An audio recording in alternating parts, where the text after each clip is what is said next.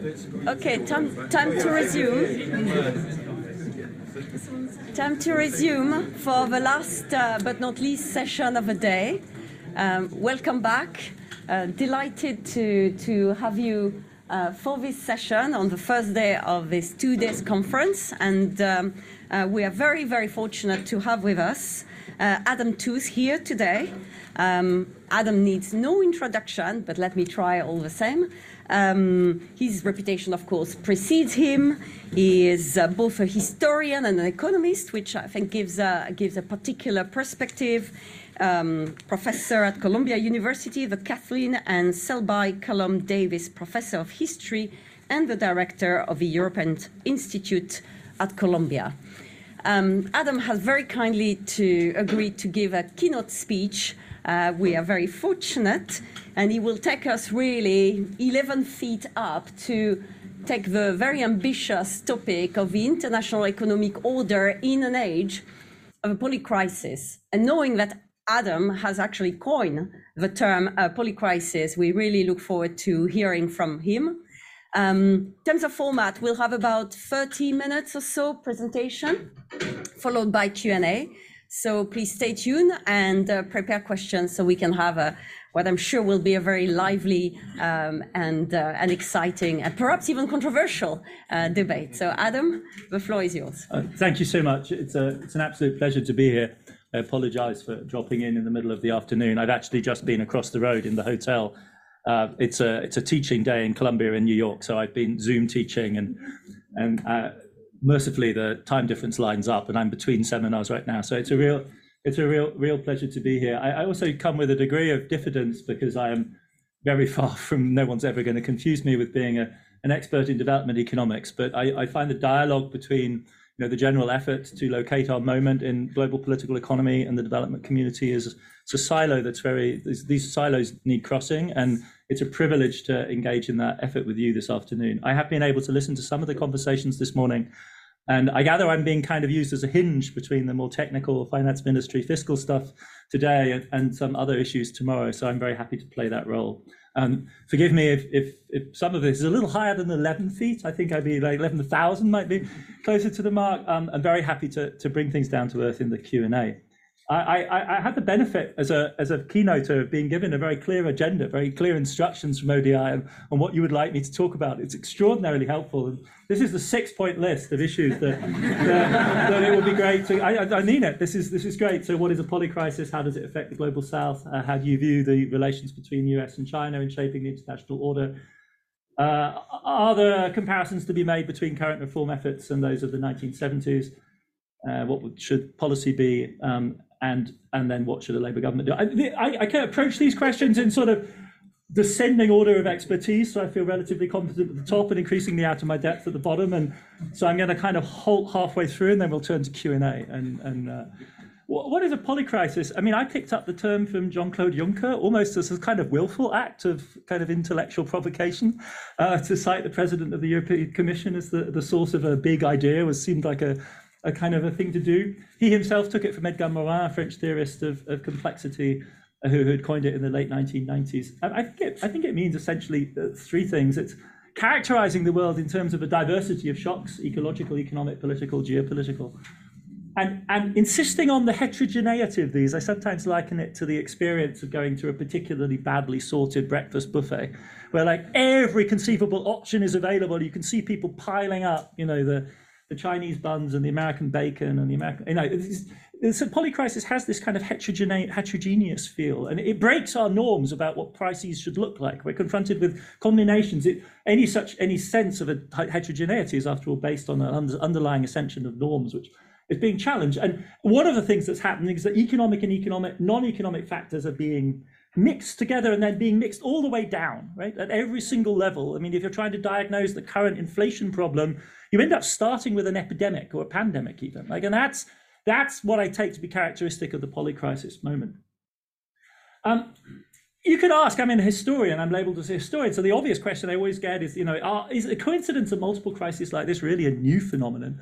And of course, the answer is no. Every revolutionary moment at some level has been characterized by this. But Chris Clark's great book on 1848 that's just come out literally ends with a claim that the 19th century, the mid-19th century, saw something like a polycrisis, out of which emerged, after all, the theory of Marxism. But you could also think of the interwar period, about which I've written, as a moment of polycrisis, where you have coming together economic and international relations forces, the disruption of political norms. I think it's clear that any crisis like that is overdetermined in that sense. But I don't think we should be shy. I think we should insist, I think we should regard these kind of comments not necessarily as helpful, in the sense that I feel that they're a little defensive. They're warding off what I think is a more awesome reality, which is the possibility that the current moment is unprecedented, truly is unprecedented. And this wisdom, and I feel the role of a historian here is quite ambiguous, because on the one hand, the historian could be reminding us always that we've seen this before. But I think at some point you've also got to say that, no, actually we haven't. The Cold War had created destruction of economic growth, disrupted technological change, mounting geopolitical crisis, political conflict. It had all of those things. But we do need, I think, to encompass the fact that there has never, ever, literally never, ever in history been a state as large and as powerful as the current Chinese state. Ever. In the history of our species has 1.4 billion people all been organized at the level that China is. No state of that size has risen as fast as China has in the last generation. And no rising power has ever faced an antagonist as formidable as the United States, as globally established and as convinced of its own exceptional mission in history as the United States, even in its current attenuated form, is. That, I think, is a novel configuration. We shouldn't confuse that with other moments. Nor have we ever faced a reality in which we are up against, our noses are being forced into, literally, if we're willing to, as it face the reality of the imminence of real environmental crisis on a global scale, as a lived reality. And there's a way in which I think we constantly repress this, the way in which, for instance, the COVID crisis and policy responses to the COVID crisis have been normalized as instances of dramatic fiscal policy action. Whereas what we were actually dealing with this is the daily plotting of global GDP by Goldman Sachs in 2020. That's a 20% collapse in global GDP, not over a matter of years, which is what happened between 1929 and 1932, but a matter of weeks.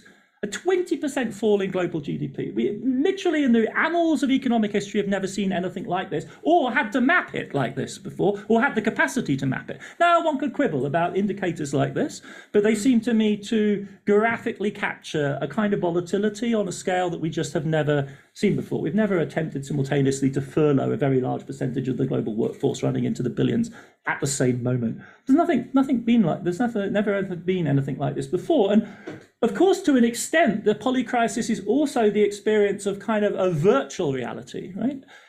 But that in itself is significant. Modernity generates, habitually, systematically produces forward-looking visions. That's one of the things we've learned to do with social science since the 18th century.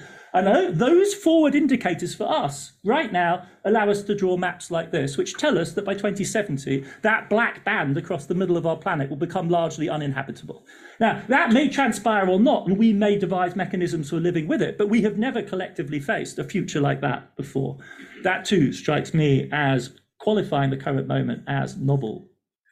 Nor have we been in a situation where, at the level, if you like, almost of sort of philosophy of history, we have had to reckon with facts like this, that Earth scientists genuinely believe that the planet may have been shifted off its axis by the scale of human activity. Like, this is not in the run-of-mill of previous human activity. And furthermore, it's not just something that's happening. We have an acute consciousness of it. In other words, we can't evade the responsibility. Right? It's not just it's not just in itself. It's for itself. It's moved into the realm of a kind of collective cultural reckoning with the scale of our impact. Now, for some, the realization of this is an implication that we basically need to do more and more complicated planning. We need to do more and more complicated modeling. We need to expand our models to incorporate a wider variety of range. And I think that's absolutely, God help us, we need that, right? That's our only hope. We need to do more sophisticated technocratic planning for sure. But for me, as somebody coming from the humanities who doesn't bear the responsibility of policy making, the other thing we need to reckon with is, and I think it's the role for folks like myself in that privileged position, is also to kind of continuously remind ourselves of the kind of cognitive shock that this implies, the scale of the uncertainty that's being generated. And I don't just say this for myself, who am I after all, but take Larry Summers, surely the most confident of the exponents of the 1990s, and he and Martin Wolf went to lunch and they ended up talking about the polycrisis. And as Larry says, he and I disagree about very many things, but the polycrisis term strikes him as a useful one for describing what, in his modest estimation of his 50 years of tracking world affairs, is not the most dangerous necessarily. Polycrisis is not not a prediction of imminent disaster. It's not a Malthusian nightmare. It's simply saying we're going to have to run faster to keep up intellectually, in policy terms, maybe even emotionally, with the pace of change and with the scale of change. What he's saying is he's never felt more confused. I think that is a rather telling indicator of the state they're in. You could ask at this point whether this isn't a reworking of one of the fashionable memes of the 2008 financial crisis. Many of you will remember the books that came out afterwards. Oh, look, a huge financial crisis happened. Well, that probably reminds us of the fact that, as Keynes very wisely said 100 years ago, there are things which are fundamentally uncertain to which we cannot attach probabilities. And so there was this sort of reassertion of the epistemic modesty implied by this recognition that our ability to calculate probabilities was limited, and so we needed to reckon with something that is called radical uncertainty. And that gets kind of to the outcome. I do think we are facing a kind of radical uncertainty, but whenever I invoke this Keynesian piece of wisdom, I always have this kind of worry.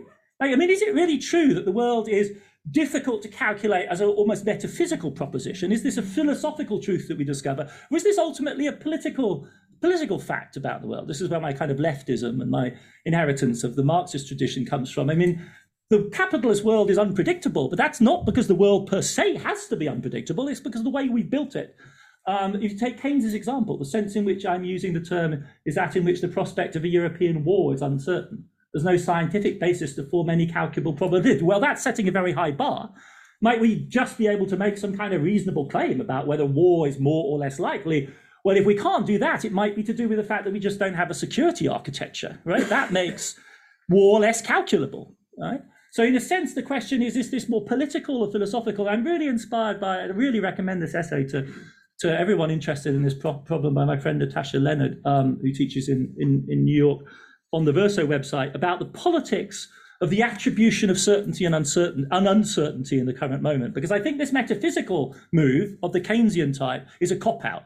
The problem with 2008 financial crisis was not that there is irreducible radical uncertainty in the world. It's very, very bad bank regulation and extremely dangerous strategies by highly leveraged players in a market-based financial system.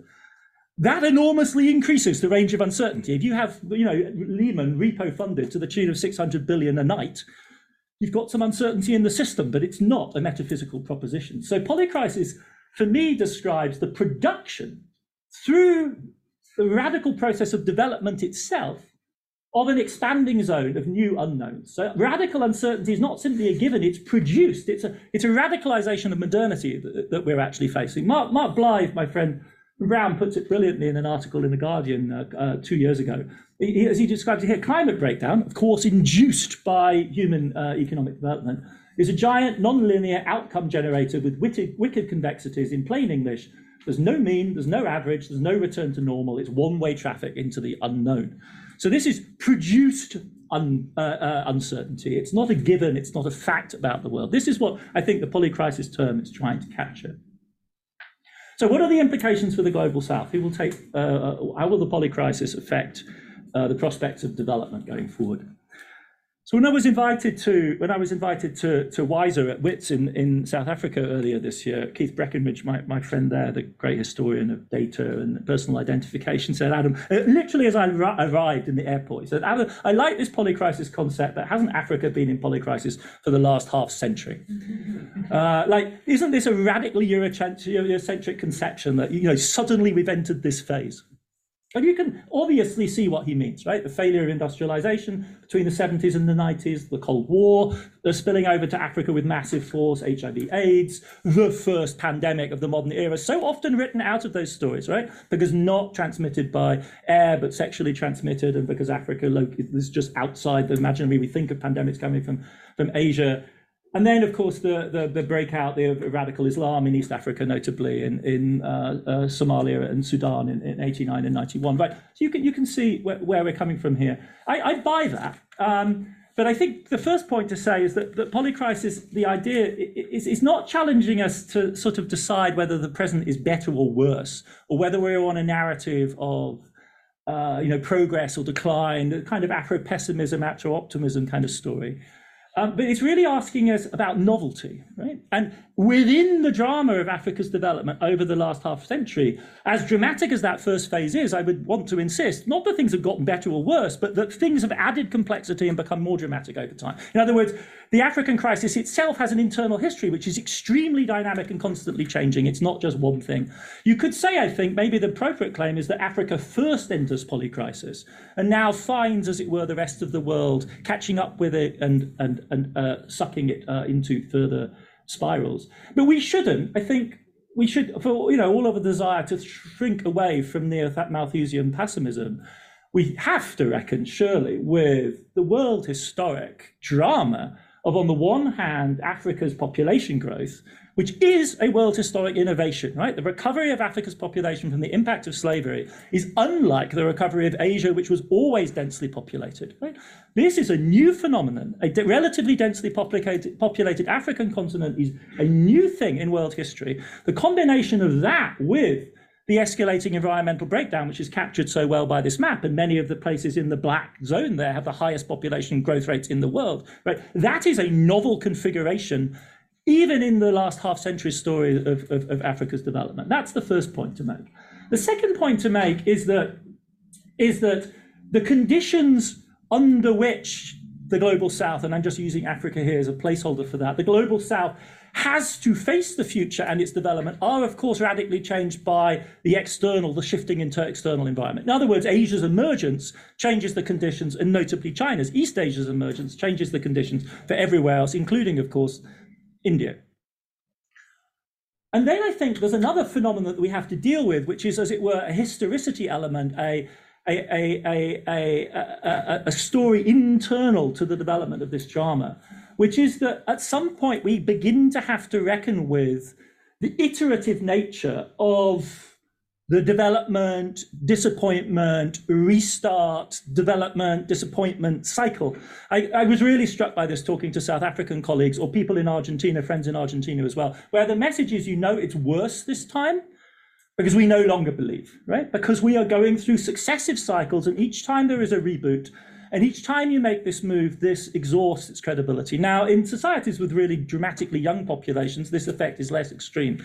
But in both South Africa and Argentina, I felt this very powerfully. The way in which a polycrisis, even if you can think of it extended, changes shape as the experience of this relentless permacrisis digs itself deeper into the world. And this is a theme that I want to harp on in the last half of what I'm going to say today, because I think to a degree it affects the West, the global North as well. There is a sense in which facing this crisis, and one of the dramas of facing this crisis, is a kind of crisis of credibility, you might call it, if you're coming from the economic side. How credible is the commitment that we're actually now going to mobilize on the scale that we need?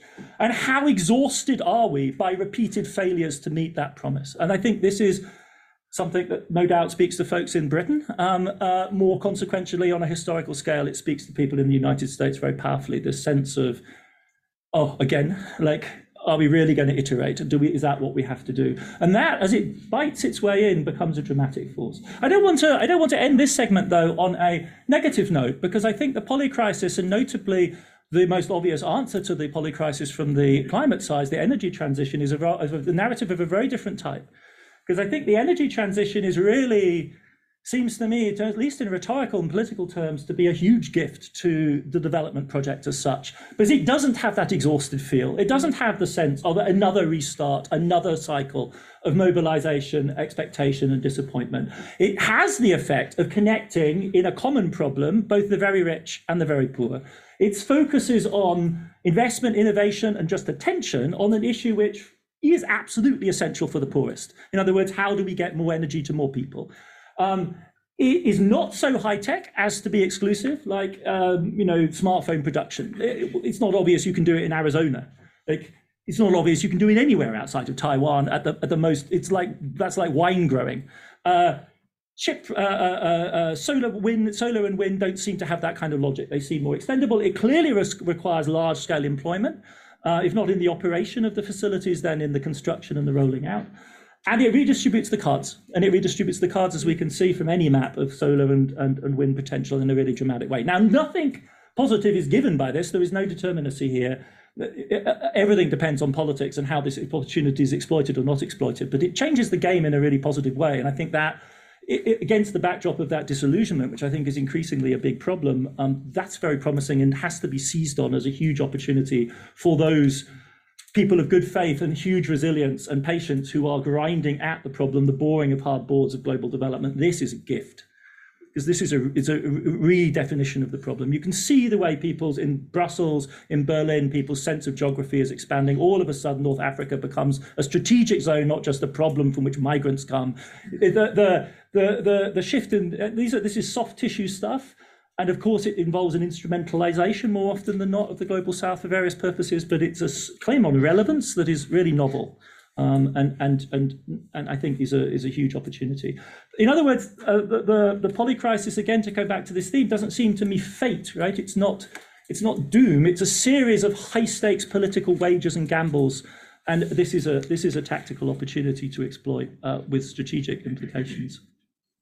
The next question that was asked is, how do you view the changing economic strategies and relations between the US and China? And these are obviously directly related to the geopolitics of the energy transition. There are folks in there are folks in Washington, D.C. who finally care about the location of strategic raw materials all over the world, in Latin America and elsewhere, in a way that they never did before. But there's three things I really... if I'm shy about my credentials in talking to an audience like this about development problems, there are three things which, somewhat to my surprise, I have found myself exposed to on the American side, which I do think are really worth bringing to an audience like this, as a way perhaps of sort of helping you to shape expectations about next year, America's prospects, and so on, parametric to the central things that you're thinking about. And this is what I want to... I'm not going to talk about China because it's so opaque, and even the Chinese experts that I know and speak to regularly have huge difficulty actually gauging what's going on there. Maybe there are folks in this room who have other connections that make that work. On the American side, the astonishing thing is how leaky the apparatus currently is, how quickly a sense of crisis is communicated to the outside, and how openly that sense of crisis is communicated to the outside. And some of it's instrumental communication, of course, but some of it is actually kind of unfiltered. And the most dramatic thing, really stomach churning, from earlier this year was the sense that we have just lived through in the first half of this year, we lived through the first genuine full-on war scare of the new Cold War. And I mean that, and I can't emphasize this strongly enough in an audience like this. Very serious men and women in Washington, D.C. in the first 4 to 5 months of this year were bracing for the possibility of military confrontation with China in 2025.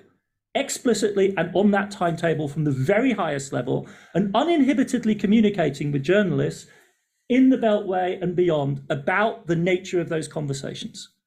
And I put Ed Luce up here because Ed Luce is somebody who is directly tapped in. So when you read him in the Financial Times and he publishes an article like this, it's because he's spoken to Milley, Chief of Joint Staff, or Ed Sullivan, not Ed Sullivan, and Jake Sullivan.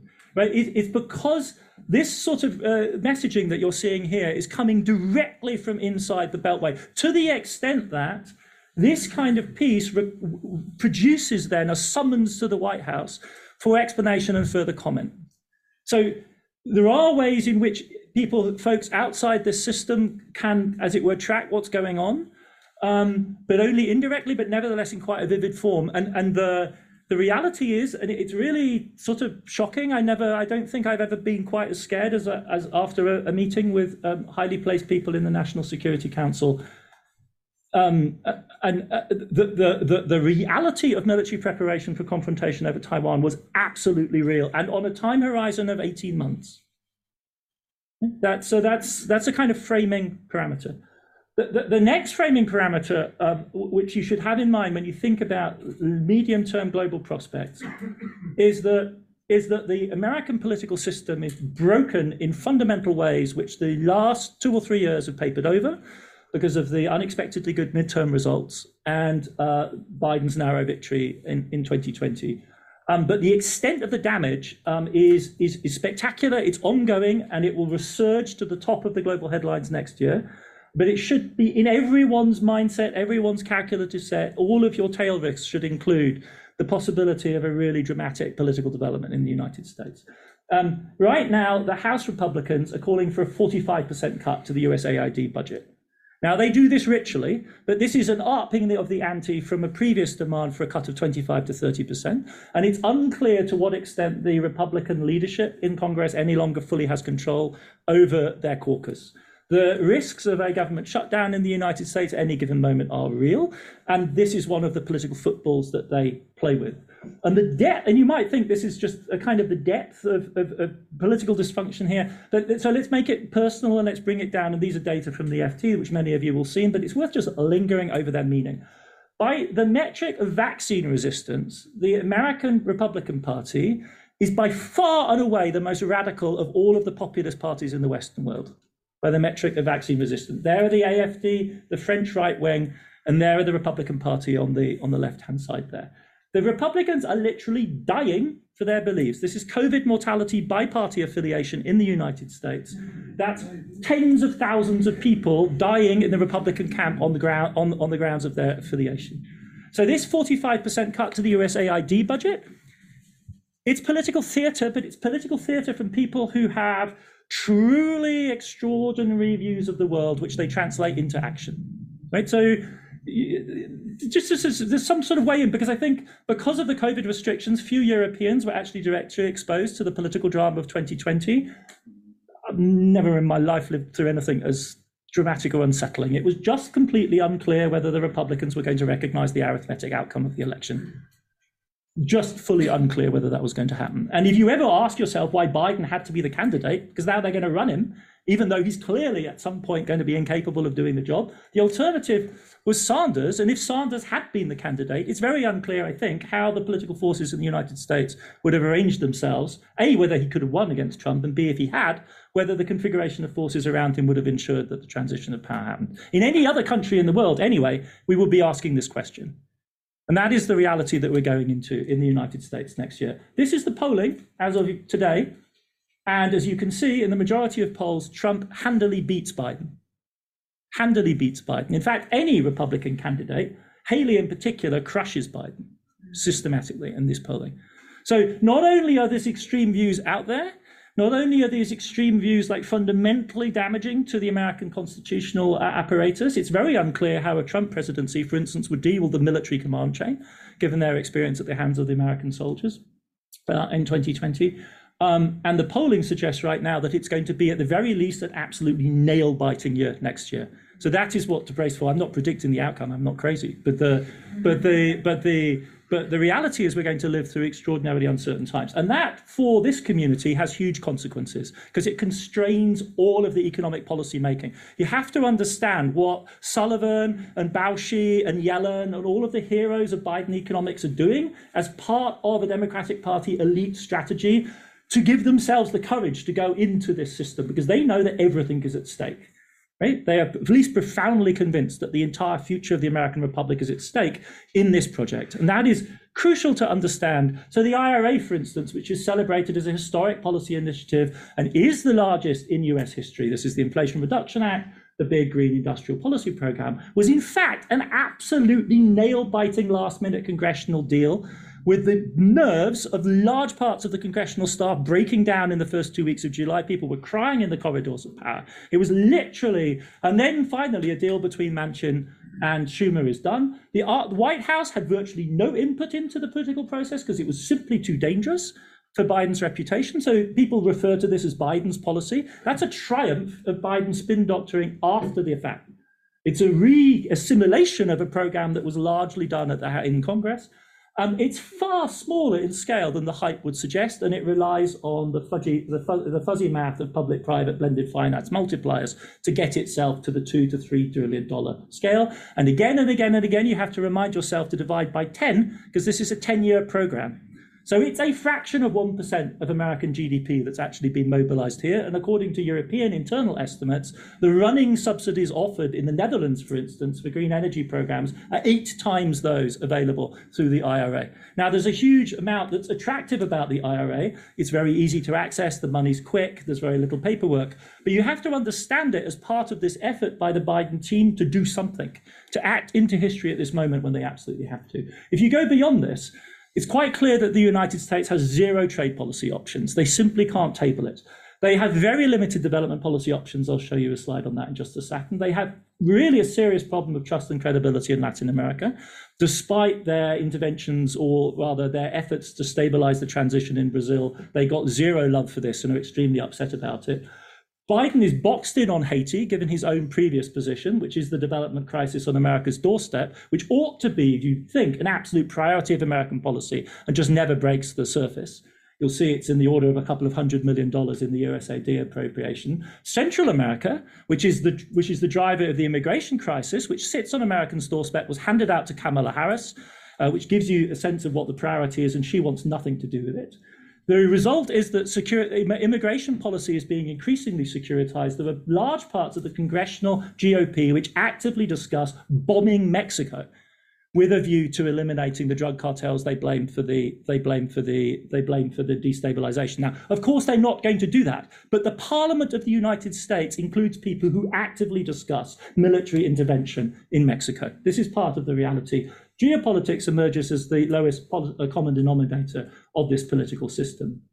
On China, the administration does have congressional backing, but what we've seen since that panic earlier in the year, when the Biden administration insiders realized that they were becoming dangerously close to actually triggering war, is this pullback. And the central theme of the pullback has been de-risking rather than uncoupling, adopting the European term. And then this phrase, small yard, high fence, which is how they justify massively aggressive strategy on tech, with a view then to saying, well, in all other areas of economic policy, we're all good. We can continue with a liberal order. It obviously lacks credibility. Its boundaries are unilaterally defined, and it's damaging to business confidence in any case. You know, watching Yellen go to China recently, it was like watching somebody with massive cognitive dissonance. I mean, she is, after all, a classic exponent of 90s globalism. And there she is in China having to defend the line, literally, that Washington favors growth for China in absolutely every area except for all of those which are better for strategic competition. And that's the position.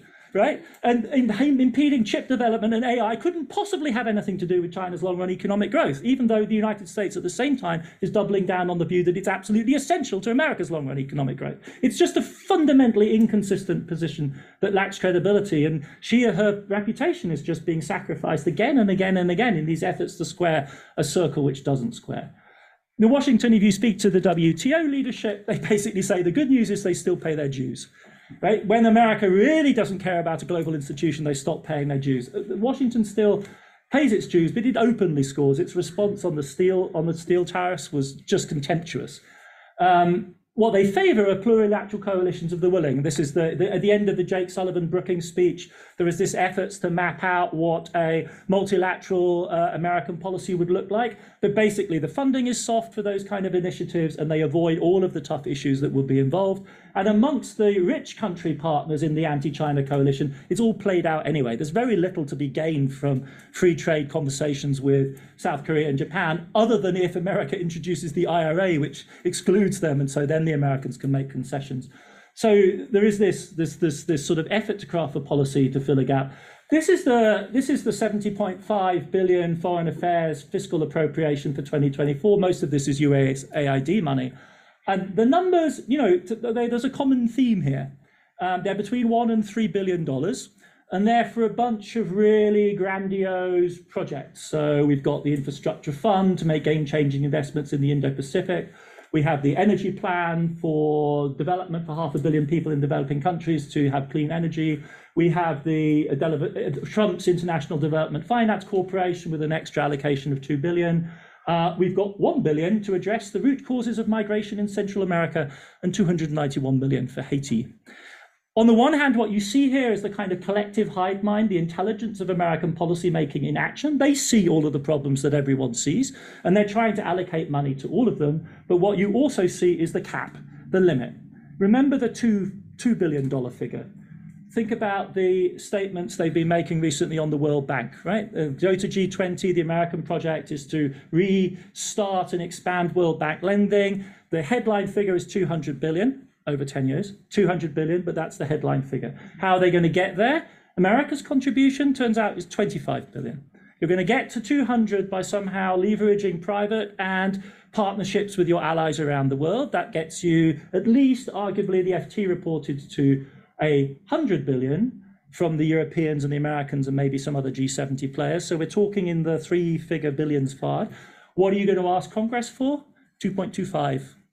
So you're going to leverage that up to a pot, which will be a first risk cover on the American side of maybe 20 billion. Then you're going to do some other math, and you're going to expect yourself going to get to 50 billion.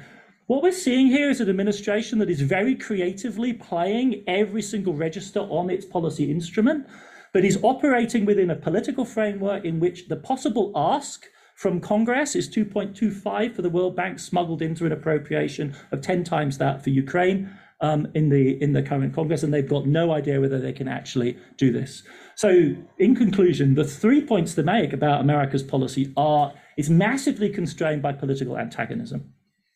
It relies, as my friends on the critical development studies wing would say, again and again and again on the billions into trillions, blended finance, what Daniela Gabor calls the Wall Street consensus vision of development. In other words, public funds are limited, and so we have to wave the wand of securitization or some sort of backstop mechanism to get us to big numbers, right? But the real issue, and if you confront the folks in the White House with this, they're absolutely conscious of this, is that it is an order of magnitude at least short of what everyone acknowledges is actually the required level of investment spend globally, right? These are the estimates from Stern et al. You can multiply these. Everyone in the room will be familiar with the scale of these. These are from Stern et al., Grantham Center, LSE, the stuff that was done for the latest COPs. These are the kind of spending figures. We know 4 trillion for the world for sustainable development. In the emerging market and low-income space, ex-China, it's 1 trillion, give or take 1.5. You can break it down in different ways. And when you confront folks in the White House with this fact, which they are plainly familiar with, they just shrug. They literally just shrug in a pained way and say, well, that's what we can do. When you look at how this is going to be done, and this brings us back to conversations I know that you were having earlier on, this is the way in which Stern et al. Figure what they call the grand match. So this is going to be some kind of blended finance element. They openly acknowledge the need for public financing. Then there's going to be a private flow. There's going to be an expansion of multilateral lending, concessional lending, and aid. That gets us into the ballpark. We all know that these, in relation to global GDP, are eminently manageable numbers. The question is what global GDP is for these purposes and how you coordinate and organize it. The salient fact that I was going to pick out from here is the domestic resource mobilization element, which is the big yellow bar on the left. And that goes directly to the heart of your conversations this morning, also about the fiscal apparatus, because ultimately this whole stack depends on the fiscal capacity of the low-income and developing countries to service this debt. And ultimately, it depends on that element. And that brings us to the structure of taxation and the range of possible options in terms of taxation. Because an element of it can be handled through risk sharing and de-risking in the West. An element of it can be done on a concessional basis. But in the long run, the vision clearly of all of this is global financial development, which implies the building of a tax apparatus, a domestic bond market, a local capital market. It's essentially a kind of global financial revolution argument, which dare not speak its name, but has that kind of implication. And the foundation of that, as we know from European history, is taxation. If you've got the tax base, you can float a large public debt, and that will also be the test of our debt burden sustainability going forward in the United States, where we're looking, as a result of this political impasse, at deficits in the US. Just to, again, to put this in your kind of set of parameters, all the estimates for American deficits run to 4 to 5% of GDP, continuing for the next decade. So that is going to be the big weight on the global bond market, is absorbing all of that treasury issuance. Everything else will fit around it. One of the reasons why I think many people think interest rates are going to stay higher for longer is that. So what am I saying in conclusion?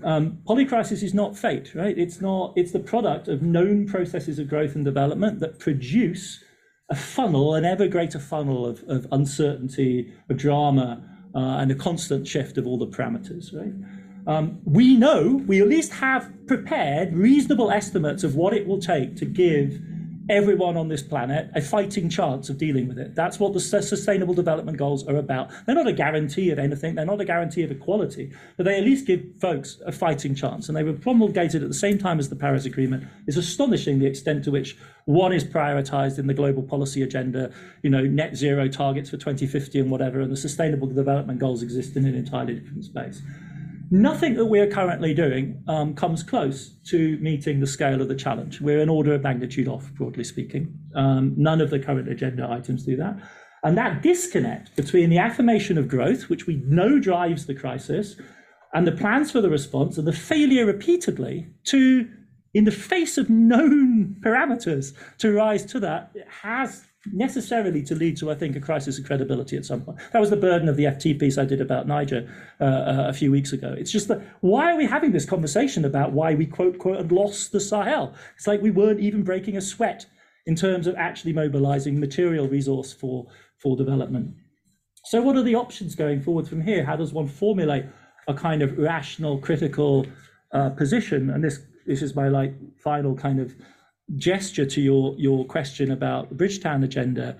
It seems to me there are three ranges of policy options that we might think of pursuing. One is the overall structural realignment, reform of the global economy. That's a 70s vision. That's off the agenda. There's a one-way traffic in that kind of vision from the 80s onwards. And we are not out of the neoliberal world from the point of view, if you look at the blended finance kind of vision, what Daniela calls the big green state is off the agenda, right? We heard it very loud and clear at Glasgow when the climate finance issue was so clearly formulated.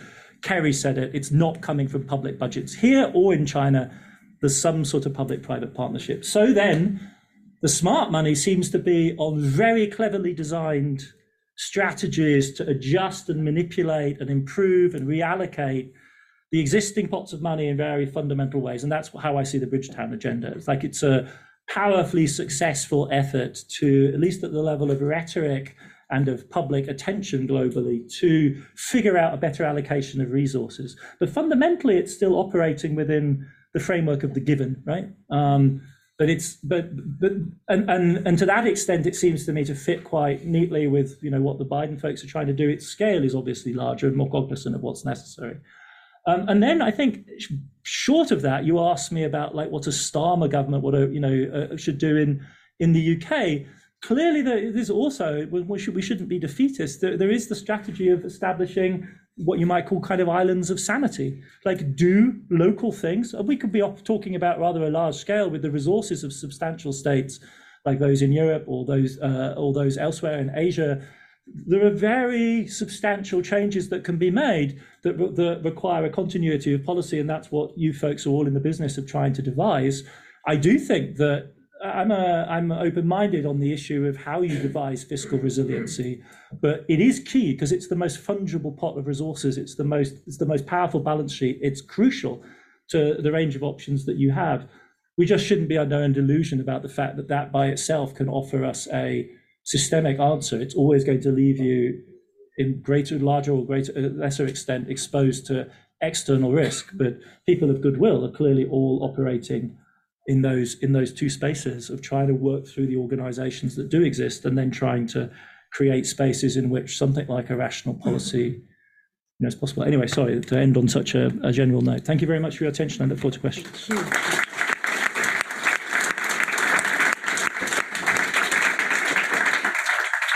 Thank you so much, Adam. It felt like a tsunami of ideas, emotions. I found myself alternating between hope on the green transition and doom.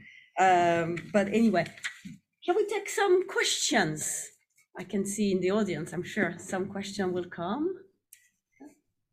Yes, we'll take maybe three of us, Philip and Michael.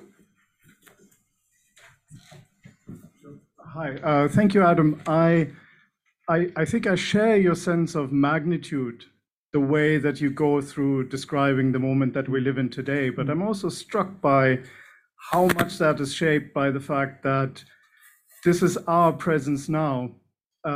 We obviously can't tell the future, nor could anybody who was living in the past foresee the future. And so if I'm comparing my level of freak out right now to my potential level of freak out had I lived in, say, 1923.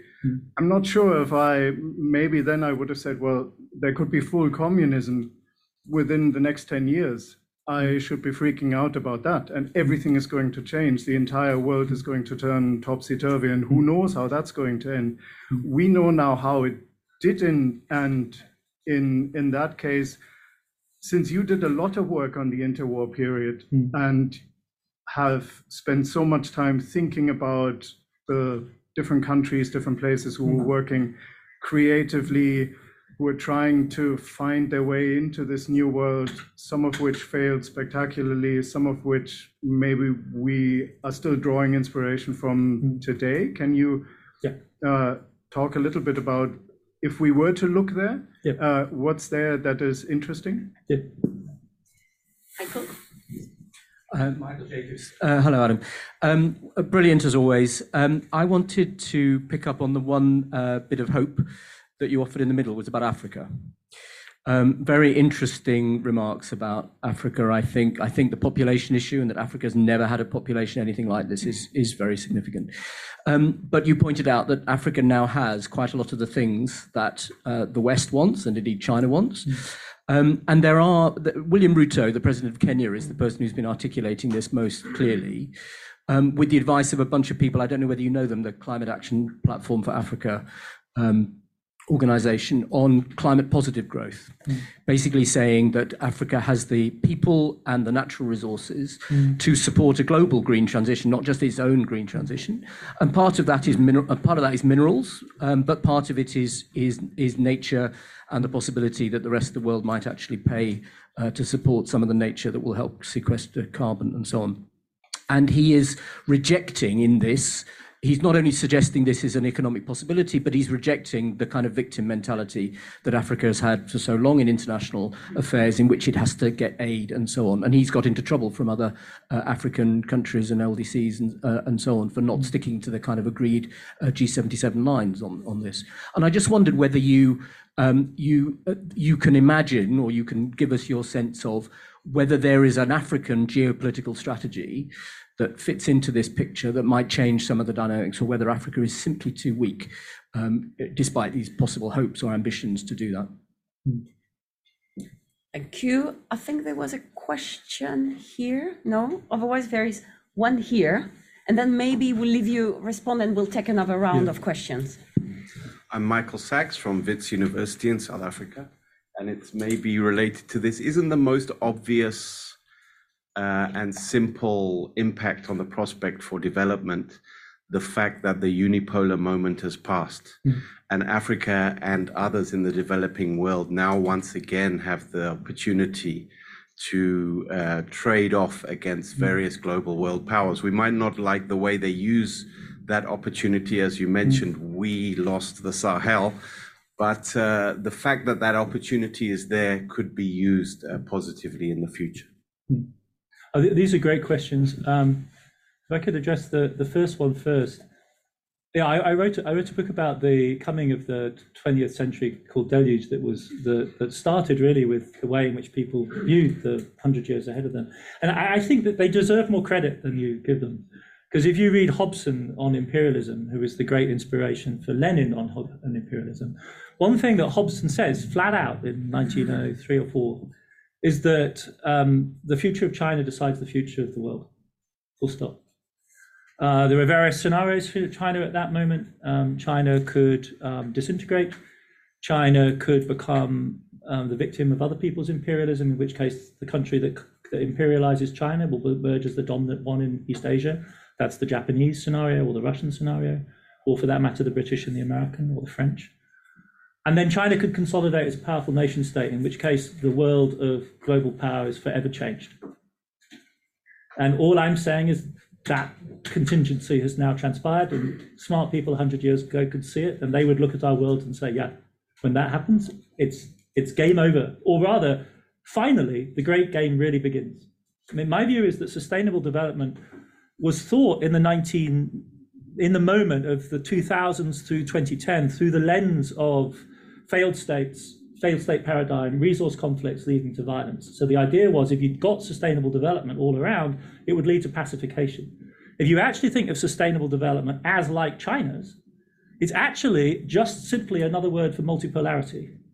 When we have sustainable development all around, we will have 8.5 billion people organized in competent nation states at levels of GDP that make them at least as capable as Ethiopia or more.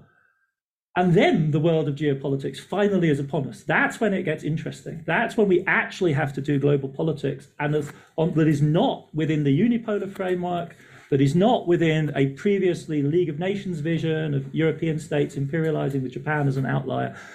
We're on the cusp of actually entering that period, and China is obviously, but India now following suit. This is the first time humanity has actually had at least half of it acting within the framework of extremely competent nation states. And it turns out that even though the prices of high-level militarism have escalated, medium-level militarism is cheap. Russia is fighting the Ukraine war on the budget as a budget of 78% of GDP. That's how much they can go on doing this forever. Right? Turkey is intervening in a very major way in conflicts all around it with mid-level technology that's accessible to Turkey as a success, in relative terms, successful EM market. We know how competent many of the players are emerging, regional powers emerging all around. So that would be this is even before we get to the environmental level. And at some level, we have to have a limits to growth framework. And at some level, we've got to call it and say, right, okay, Malthus was wrong. Right, okay, coal wasn't exhausted. But now, surely, our bet anyway, collectively, is this climate thing's for real. We actually think there is a carbon budget, in which case we now see it and we're up against it. And heaven help us, our best bet clearly is to take that absolutely for real, in which case our problems are unlike any previous group, right? This is actually a Malthusianism, or Malthus isn't even the right, it's a problem we have with Malthus, right? But this is a recognition. For me, the two things go together.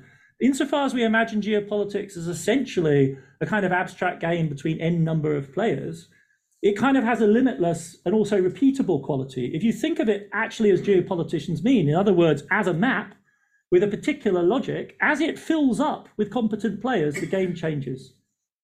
As the carbon budget gets exhausted, the game changes. Right? It's not the same game as before because we're much closer to the limit, which is why China's explosive growth based on coal is so fundamental, because it expires that carbon budget at a much more rapid pace. That's not a moral statement. That's just a consequential statement in terms of how the scope, for instance, for India or Africa's development now, because whatever they do, their development has, in some sense, to feed a different route.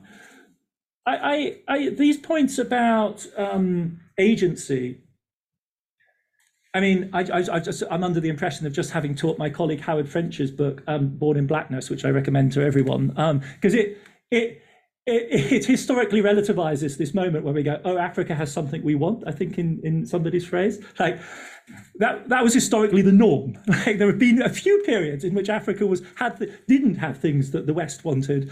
But from his argument, I think very compelling, is that from the early modern period onwards, it was actually both the discovery of real and the imaginary wealth of Africa followed then by the opening up of chattel slavery, which drove the entire dynamic of the West. So this is not new, this configuration. But the point that he makes incredibly powerfully is that position can empower. But the question, of course, is who it empowers and on what terms and what consequences that empowering has within the domestic political and economic circumstances of Africa itself. Right? So there are a whole cluster of African states that grow extremely dynamically as providers to the chattel slavery system, because they'd always been in the slaving business, and all of a sudden the slavery business was going to generate huge flows of revenue and weapons and interesting commodities, not largely from Europe, but from India, that could be imported, right? And that became an incredibly toxic dynamic for African state formation, which leads to the disasters and tragedies of the 18th and 19th century and continues on East Africa all the way down to the end of the 19th century. So that is the crucial question. Like, to what extent are African states capable of exploiting this moment of opportunity? And it is a hugely high risk situation to be in. It is a situation of opportunity, but it is also a situation of huge risk, because internal factions, internal interests will coalesce around one strategy or the other. The choices can become existential. Like in many cases, neutrality would be a better place to be in. You don't have to go to the resource curse simplicity to kind of recognize the risks that are at stake here. It's as the Germans would say, Zerreißprobe, a testing, a tearing test, right? Can your polity cohere if it wants to exploit these kind of advantages? And after all, the Cold War is not exactly a promising example of how this played out in state after state after state in Africa, right? These interventions, and Wagner is, that the West has made so much fuss out of, is kind of pale beer. I mean, what strikes me more, maybe there are people in the room who can really feel it, is the kind of ideological emptiness of this wave of coups that have swept across the Sahel. Like, what are they actually about?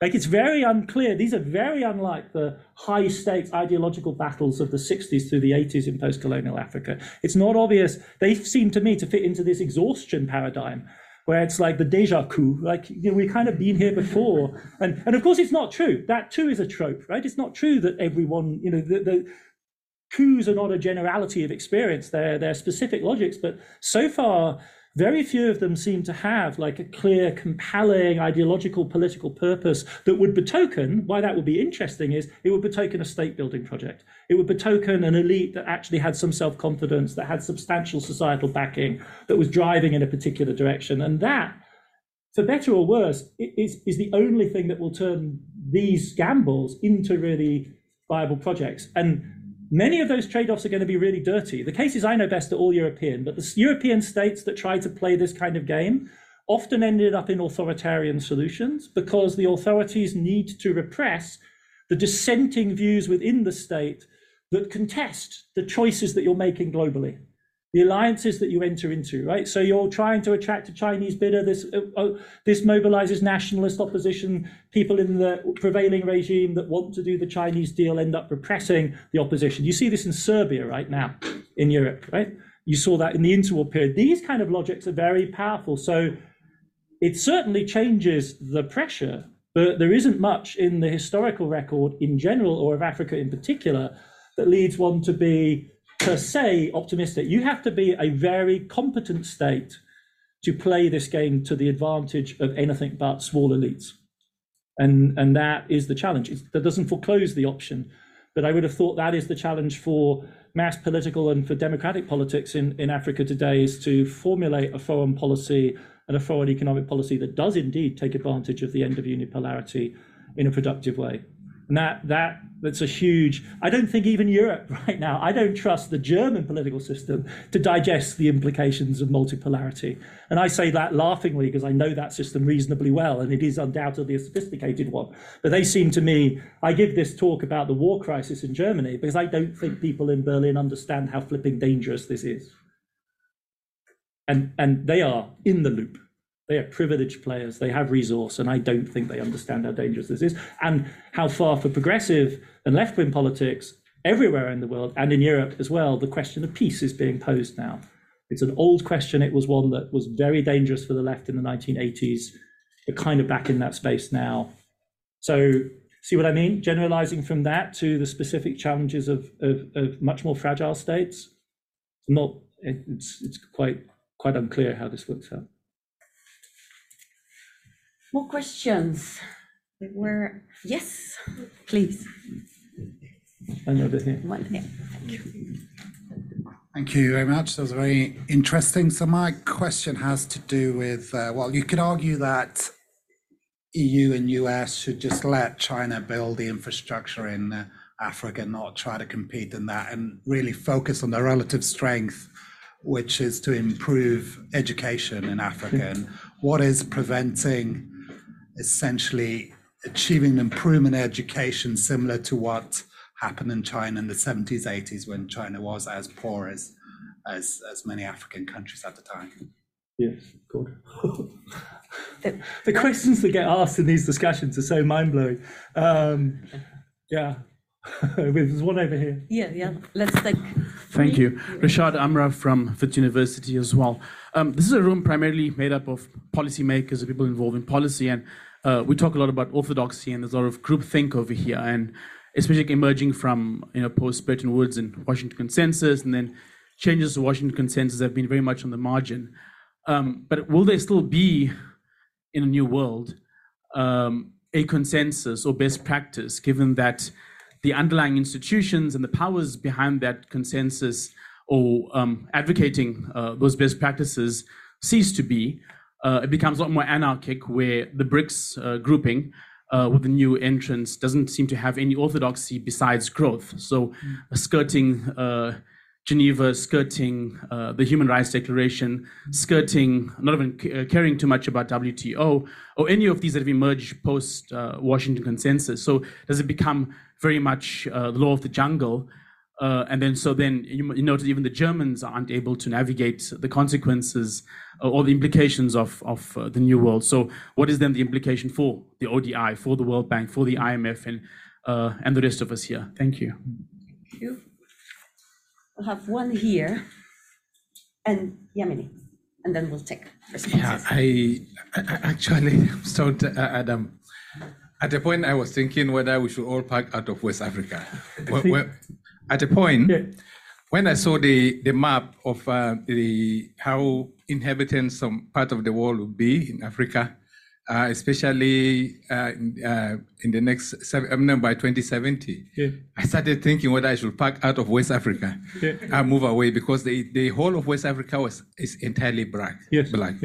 But my question is, shouldn't polar crisis be an African AU agenda for the heads of states to start discussing? And how do you think this can improve the African continental free trade area that we've all been talking about?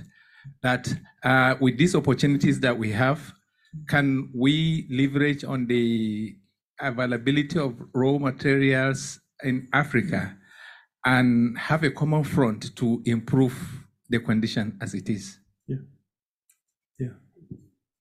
Question here.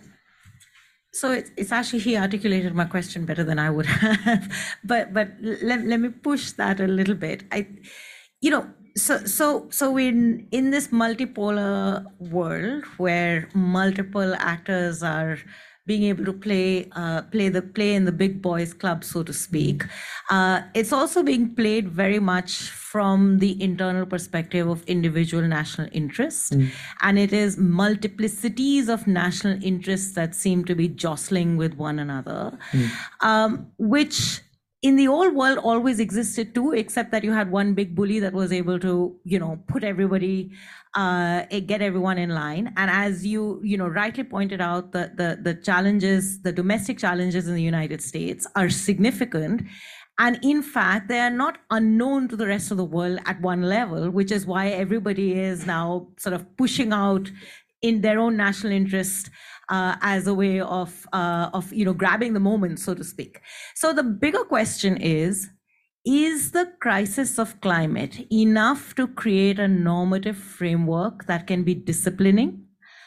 Otherwise, how are we going to evolve a disciplined global norm? And I asked this question also from the perspective of this, there's this creature called the Global South, which I still haven't quite figured out what it means.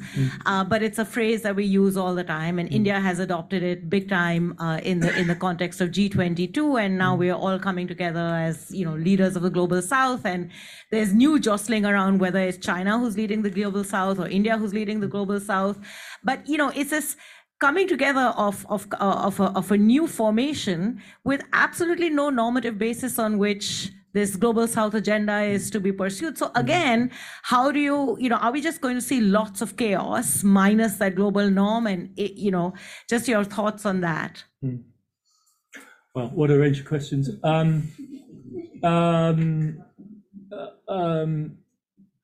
It's clearly...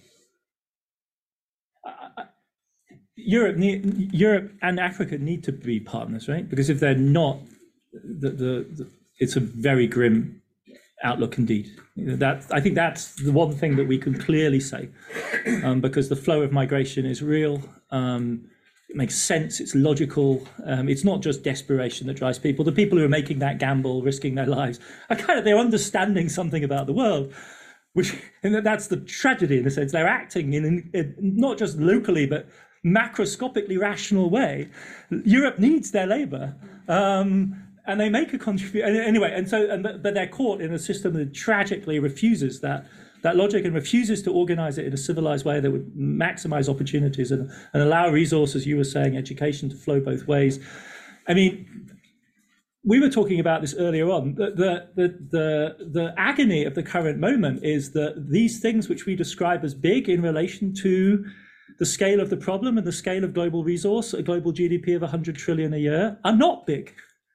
They're not big. This problem of organizing of migrant labor and the flow that will be necessary by historical standards is not insurmountable, and it's impossible to render it that way. And yet, when we say all of this, can we really be optimistic about the prospects for that deal, which is obviously strategically essential for both sides? And if you think about, say, 2017, the Merkel government after the shock of 2015, 2016 has the right idea.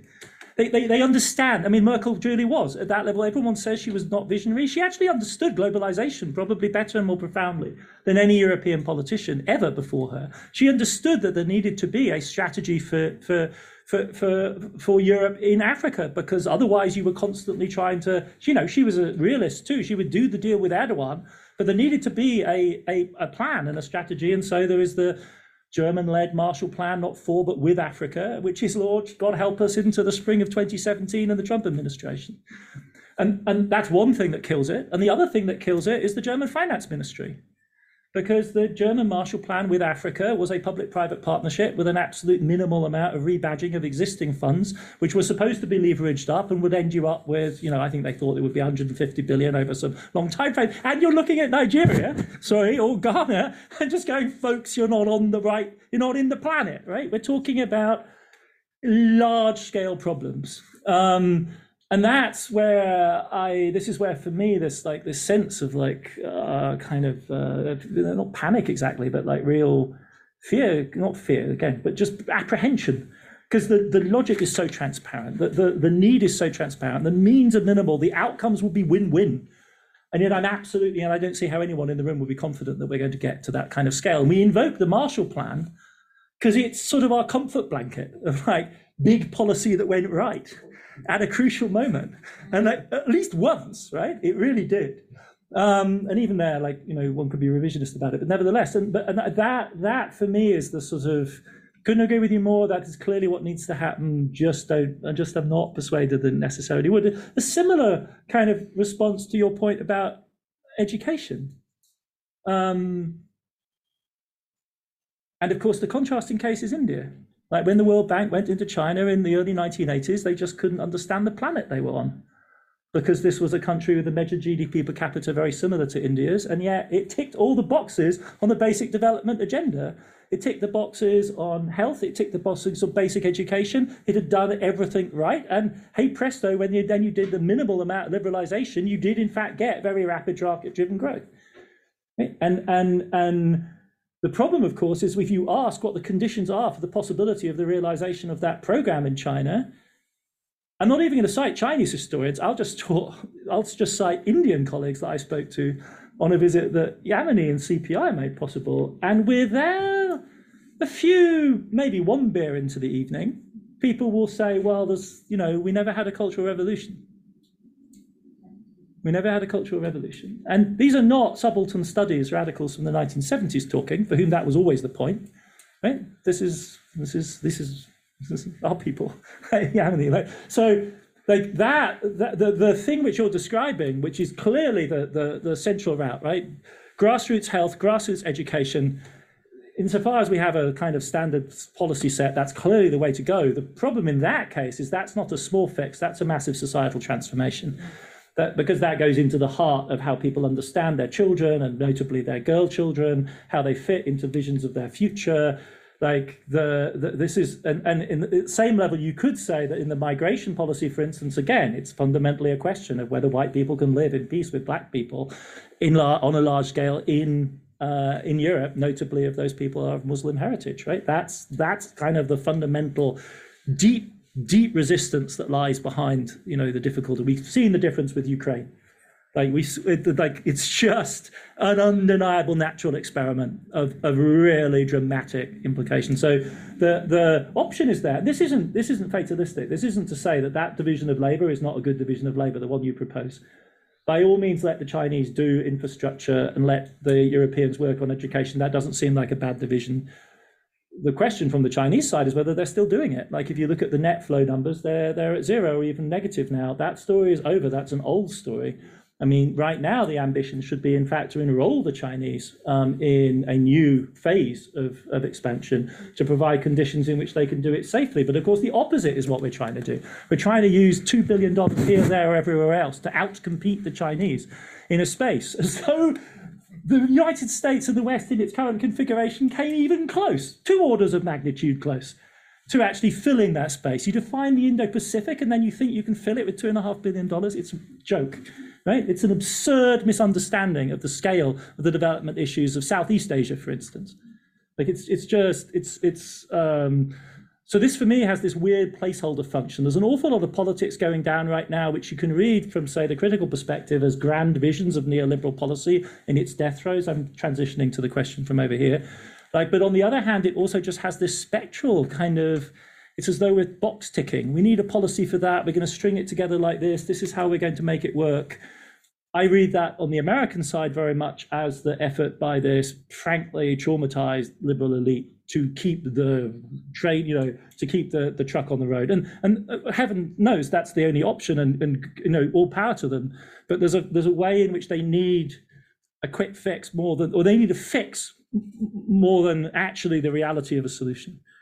So this is kind of symptomatic that the ubiquity of references to Swiss Army knife policies is telling in this respect, because obviously Swiss Army knives are very clever things. But if you ever face a major emergency with a Swiss Army knife, you're in trouble. If that's what you're left with, Godspeed. And that is, the IRA is a Swiss Army knife, literally, in that sense, I think. It's this intensely clever way of packing everything, including the future of American democracy, into, no, literally, that is its main focus. That's what they care about most. And so this comes to this ideological point, like what actually has broken and what is emerging. I mean, amongst all of the Biden economics chutzpah, the most dramatic is no doubt the Jake Sullivan moment where he says to Brookings, and some people call this a new Washington consensus, on the back of a vice president's vote in the Senate, they get this thing passed and they call it a new Washington consensus. It's absolutely hilarious. I mean, it's just spinning into space, right?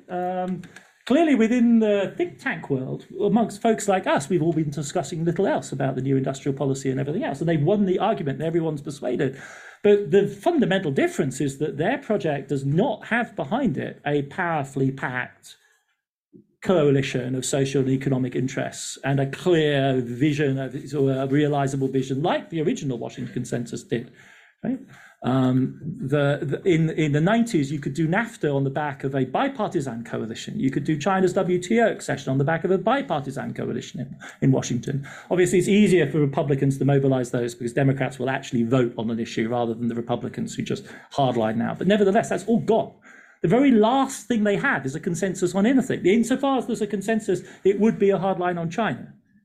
But even that has different edges, right? This goes to this issue of national interest. Like the harder edged Republicans, the committee to watch is the House Committee on whatever it's called, on China, and it isn't called that, but countering the influence of the CCP, because they are posing the question, Yamini, that you're talking about in a really subversive and kind of aggressive way, because it's true that now people are using this term national interest to mobilize around, but we all know that's just an empty vessel. I mean, national interest is what I happen on any given day to say it is for my purposes, for pursuing whatever because there's no really, I mean, maybe in a war when you're facing a totalitarian invader, and Poland had a national interest in resisting Nazi occupation. The Soviet Union did too. That's a reasonable statement. But America has a national interest in humbling and crippling the development of Chinese tech at the risk of potential confrontation and escalation towards a war with Taiwan. Europeans, when asked the question of whether they would solidarize with America in a war over Taiwan, overwhelmingly, in opinion polling done by the ECFR, rejected that proposition. No, they're not interested in it. They don't know. And what this House committee is doing is exposing the deep interests of a whole range of very important and strategically significant American business groups in China, and their continued interest in it. And they will, of course, all merrily argue these are American jobs, American shareholders. This is good for the American economy. Remember, like 10 years ago, we all agreed on this. And that is really what I see is that we've jumped the national interest topic into the policy frame. And it's a crazy hot potato that on the one hand, everyone wants to hold, and on the other hand, no one wants to. It's kind of radioactive, right? It's very, very unstable. Brexit, after all, living in this country, you know, like Brexit was in Britain's national interest. Really? Yeah. And that's how it was justified. Like, and maybe they had a case, but it's proved incredibly difficult to actually make it work. Now, the question about ideology, I mean, you can guess like where I would probably go with this from these other answers, which is that I don't yet see the coalescence of anything remotely like the Washington consensus. That may have something to do with the difficulty of defining what national interest is. If we've defined national interest as the hard core of the new frame, it's incredibly, I mean, think of India. I mean, it turns out that the national interest of India is to rename India. Like literally give it a new name. Like, and thereby a whole new conception of what it is, right? So it doesn't, it's incredibly unstable. And I think we'll have a clearer idea if and when, like as you were saying, a new coalition of forces emerges. And I think, I mean, the Biden people, to give them their due, they have a vision, which is that buried within America's fraught political economy, there is in fact a green modernization coalition, like the one that you can see in Europe, like the one you can see around Adani and the green energy revolution in India, that's waiting to happen. And so the project of the Biden people is to articulate that and build a social model around it and revive. And at that point, I think you could say, okay, now we've got something that kind of works. The CCP has a kind of strategy of that type, I think, right? You deliver a certain sort of consumer benefit constrained by the very high savings rate, you develop growth, you deliver, for heaven's sake, like a private property ownership to the overwhelming majority of society in the space of 30 years. Like that's the societal project of transformation, right? And they're now having to unwind the consequences of that in financial terms. We are some way away, I think, from the coalescence of that kind of form. And my left-wing friends would say, well, yes, and for all of the churn around this, in the end, within the actual practice of neoliberalism in the United States, it was a coalition of business interests in the American state that always dominated. The least principled, least rule-following neoliberal player was always the United States. The people who really drank the Kool-Aid were the Europeans. The EU is like the full Monty, right? They really committed with the limitations on state aid, with the, you know, in 2019, the Commission stopped the merger of Siemens and Alstom. You know, it's like in the present world, an unfathomable but thoroughly principled. Down the line, it has real consequences. Cell phones are much cheaper in Europe than anywhere else than in the United States. Airline travel's dirt cheap as well, right? So it's a real political economy, but it was never the American model anyway. Right? It was called the Washington Consensus for a reason. They decided what it was, and they called the shots, and they played by it. And this reading of power is really essential. And furthermore, if you look into the architecture of all of these new industrial policy measures, as Daniela Gabor has, you know, shown this with real force, it's, you know, it's basically the same old wine in new bottles, right? It's the same old mechanisms organized around the same players, because there has been no change in the underlying political economy, right? But the neoliberalism was founded on a dramatic shift in the balance of power, freeing of finance to an extent we hadn't seen since the 1930s. None of that is active in the current moment. And so in the end, it remains true that the fiscal capacity of the state is highly limited. So you use public-private partnership to compensate for that. Like there's a kind of continuity there that we have to reckon with. The situation, I think, is more precarious, as I was trying to highlight in the American case, than it is transformed so far. We're in this sort of situation of really extreme. And with regard to political economy, how much difference would a Trump administration make? Well, it would probably try and kill the IRA. But and it would be even more aggressive on trade. It would be even more disruptive in international institutions. But at this point, the Biden administration is in any case a kind of rationalized, more intellectualized, more sophisticated version of Trump's policy, you could say. And so to that extent, a reversion back, it will be hugely destabilizing for.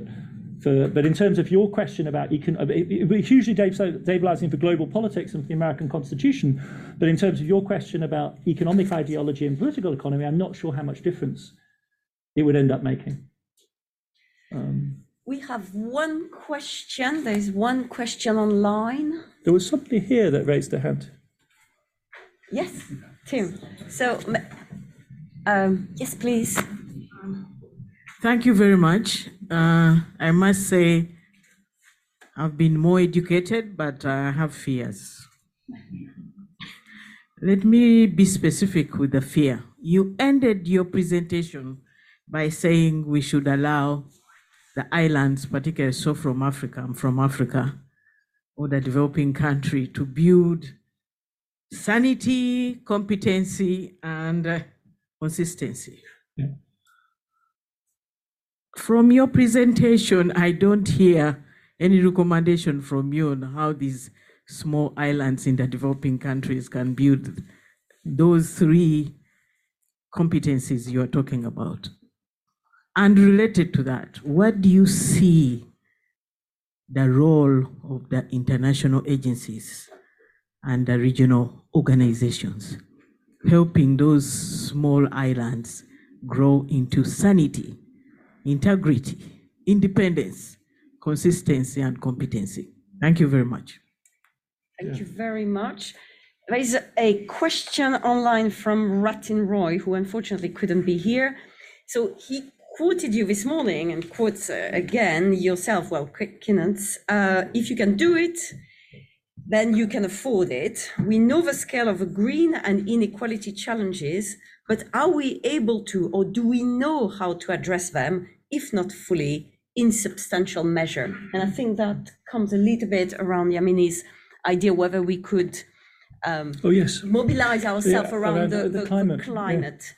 Yeah. And then Tim, yes. Hi, I'm Tim Williamson from the World Bank. And at the bank, we've been doing some work on the future of government. It's a grand title. And we sort of looked back and we ended up with a fairly optimistic view that, looking back, governments have together managed to address thus far a lot of the global crises that they faced, and this is a challenge, and it requires a degree of collective action, both at the macro level, but also within countries themselves, and depending on the context and the nature of challenges, the crises are different, but it requires a degree of sort of joint working to solve those problems. I am an optimist, but one of my sort of question to you, having listened to you, and you sort of say, and I think all the solutions are out there, and there's a way of doing this, but really, do things have to get a lot worse before they get better?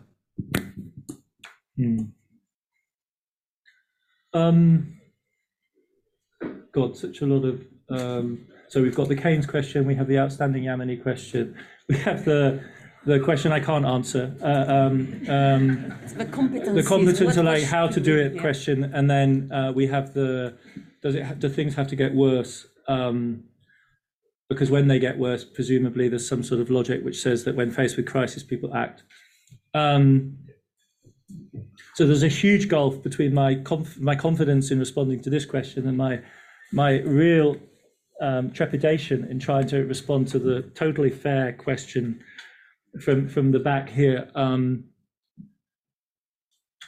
I genuinely don't think I should venture in a because the question you're asking is the question, essentially the question of development, right? Of political and economic and social development.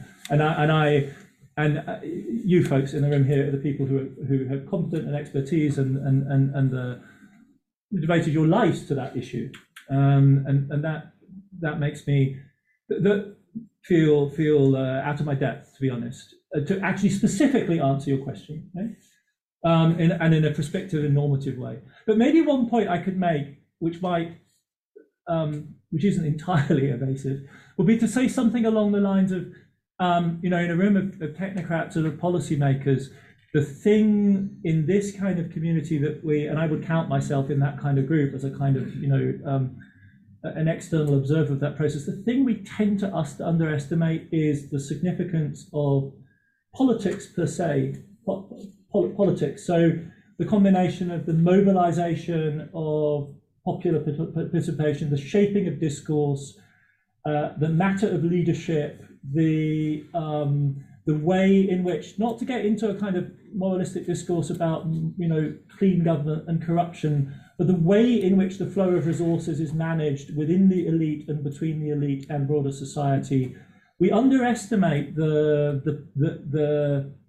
political. In part, we underestimate the political because it's so damn contingent, and it's so particular, and it's so case by case, and there's no single formula that lies there. The general point I'm making is just that without that, it seems almost impossible to imagine substantial progress on any of the big metrics, any of the big axes of advance that we're talking about. And any advance that you do make, absent the development of a complex, at least minimally pluralistic, open political system, is always going to be fragile. It's always going to be contingent. You got lucky once, right? But you don't really have any resilience in the system.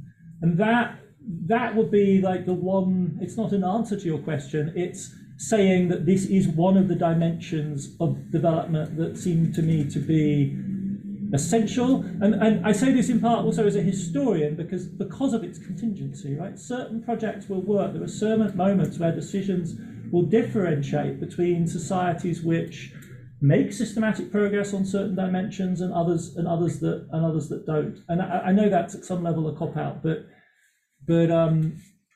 I've just been teaching a class literally 90 minutes ago about German history and German development, and there's such a temptation in thinking about the disasters that country went through in the early 20th century to think of them as determined by broad socioeconomic factors and to discount the significance of political choice for better and worse at key moments. The foundation of the state in part of a Bismarckian conservative strategy in the 1870s, the choices of political elites in the Weimar Republic. And those can be explained in various ways, but we end up in a kind of Tolstoyan regress where we have to account for both the general and the particular. And what I came away from rethinking the history of the country that I know best is that in the end, you can't escape the significance of political choice. It's kind of the Lee Kuan Yew kind of Singaporean case. And that is not, that's a kind of, it's a hopeless answer from the point of view of social science because it's so contingent that it's very difficult, I think, to avoid. There are certain lessons that can follow from that, which are the developmental implications of free institutions, of independent judiciaries, a multiplicity and plurality of institutions that create checks and balances would seem to be the way to go. So anything which develops a check and balance logic would seem to be a key step in the right direction. I'm much more confident in responding at the level of like macroeconomic policy to your point from. I think it's undeniable that in the responses to the 2008 crisis, the Eurozone crisis, the 2020 crisis, there has been policy learning. Absolutely. Absolutely undeniable that that's the case. It would be crazy to tell the story any other way. I'm unpersuaded, though, by the logic that says we really need a big disaster to act at scale. And furthermore, I'm just not sure that we can afford disasters on the scale that are coming down the pike. And that is a lesson. I don't mean to cast aspersions, but it's much easier said from the position of privilege that we all inhabit than from the position of the people who will actually suffer the crisis, in its extreme form. That to my mind, that's not a tenable position, right? So I don't derive any optimism from that. That makes me very pessimistic.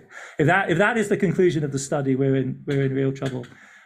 There's a hand which went up immediately. Do you want to pile in on this? If everybody has to go on the toilet, I can ask a question. But was that triggered by what I just said? Because if it was, we can. No, I was just thinking if I have right. So I was wondering, Collier, because you were talking about the coup d'etat in the Sahel, and Collier proposed European security guarantees towards democratically elected governments. I was wondering what's your opinion on that. Okay, Thanks so we can fold that into the kind of learning process. There are clearly ways in which powerful states might want to secure other states against risks. The problem, of course, is what's a European security guarantee worth in a zone in which Europe has been trying to organise and guarantee security for over a decade with inadequate results. If it was a security guarantee of a large scale, that might be an answer, right? If it was really large scale, like the early phase of the French intervention, but over the long run, that hasn't proved to be a satisfactory answer. Various backstop mechanisms, deep-pocketed backstop mechanisms, I think are something we've learned are crucial, which is why the nexus between central banks and treasuries is crucial, right? Maintaining a powerful nexus between a central bank and a treasury is the crucial thing. And, I gather that the British example of last year has been much in debate. To me, that's not a demonstration of what goes wrong when you have crazy policy. That's the demonstration of what goes wrong when you no longer have that nexus between the central bank and the treasury operating. Because as soon as you put that back in place, the problem goes away, as the British case demonstrates, right? So now, of course, you can say over the long run, that's toxic because then people start gaming this system. But that's then a matter of institution building, transparency, accountability to regulate that balance. The crisis was imminently avoidable. It need never have happened. It was a choice to let it happen. It's not the first time the Bank of England has played that kind of game in its long history. So, but the function of a backstop, right, is a really important thing that I think policy has learned. The Fed did this in 2020, right, announcing that it would buy private debt on a large scale, a huge transgression of conventional boundaries. Never actually had to do it. It never had to do it on any scale. Right? Because once you make the promise, you realize the mechanism, to take your point, confidence restored, security is reestablished. It's the promise that means that the predators, the bond vigilantes never, or in other words, the insurgents in a Central African situation never get going because they know at some point they'll face retribution of a large scale. I don't think that's a bad way of thinking about the kind of contingent policy we're going to need going forward.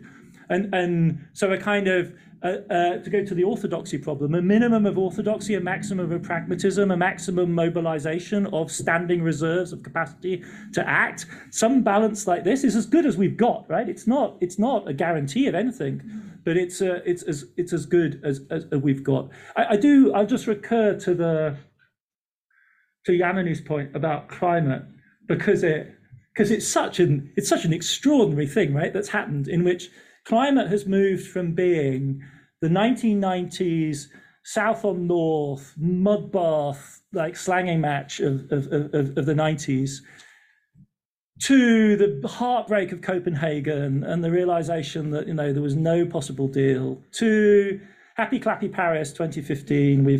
We've kind of agreed.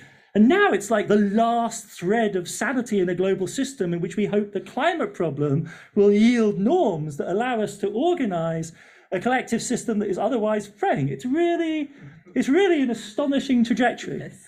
And I don't think it's by accident. I think there are other ecological problems which are still much more dangerous in a way than climate's become it's literally become the thing that we think we can maybe organize a collective human interest around. And I'm very skeptical that that's any longer really possible to any extent, not because the logic isn't totally sound, obviously. And in fact, it's the most dramatic demonstration of the broader transition, your point about multipolarity, right? The climate is the space in which the West discovers for the first time, I think, in modern history, that its fate is absolutely not in its own hand. Right? The G7 between them account for less emissions than China on its own. And the United States is less than 13% of global compared to 31% for China. Like, nothing America can do any longer shapes by itself the outcome here. Right? So it is the ultimate global political problem, because it's also true that China, of course, can't by itself achieve decarbonization because it's only 31% of the problem. So, and my sense is that from that emerges not necessarily a kind of solid set of norms, but surely what we're basically gambling on is that rivalrous national processes unleash a technological logic which is so persuasive by itself that this just, in a depoliticized way, in the end, works its way through. But I'm doing the ironies here are there's so many of them, and I'll just end on this. But this argument that we can't afford to do geopolitics now because the climate problem supervenes. Like, how on earth can we be talking about Ukraine and war and confrontation, whereas the climate problem, collectively speaking, is the result of the multipolarity that drives the process, right? So they're two sides of the same coin, that as collectively a planet with our collective population mobilizes to the level we currently do, simultaneously we reach the boundary of this is my answer to you, right? We simultaneously reach the boundary of the environmental envelope, and the geopolitical game rises to an entirely new level. And unless we embrace that and stop I feel there's like this 1990s, we kind of want the 1990s unipolar moment back, in which we can somehow all agree, which is how the climate problem was originally framed back then, right? And we're not in that space. The real climate problem is one of development all around, right? Or at least for half of humanity on a really large scale, and that's what's blowing us towards this dramatic conclusion. So I don't see it can't be a kind of, I don't think a universal norm thing is going to work. It's got to be something more bargained or de facto depoliticized by virtue of the fact that it's just technology that's going to get us there. Maybe it's not a bad way to finish on something that is a little bit perhaps more optimistic. Thank you so much, Adam. We heard clearly a failure of scale. So the international economic order is a little bit of a dire state, but there are pockets of hope. And also what I take away is that even if there is a failure of scale, doesn't mean that nothing can be done. And there are those small islands of rational and actually good. I also hear that tax base remain fundamental. So I think it's a very solid basis for us to go and get a drink and enjoy ourselves, but also to come tomorrow for the second part of this conference. But let me, please join me to thank you very much.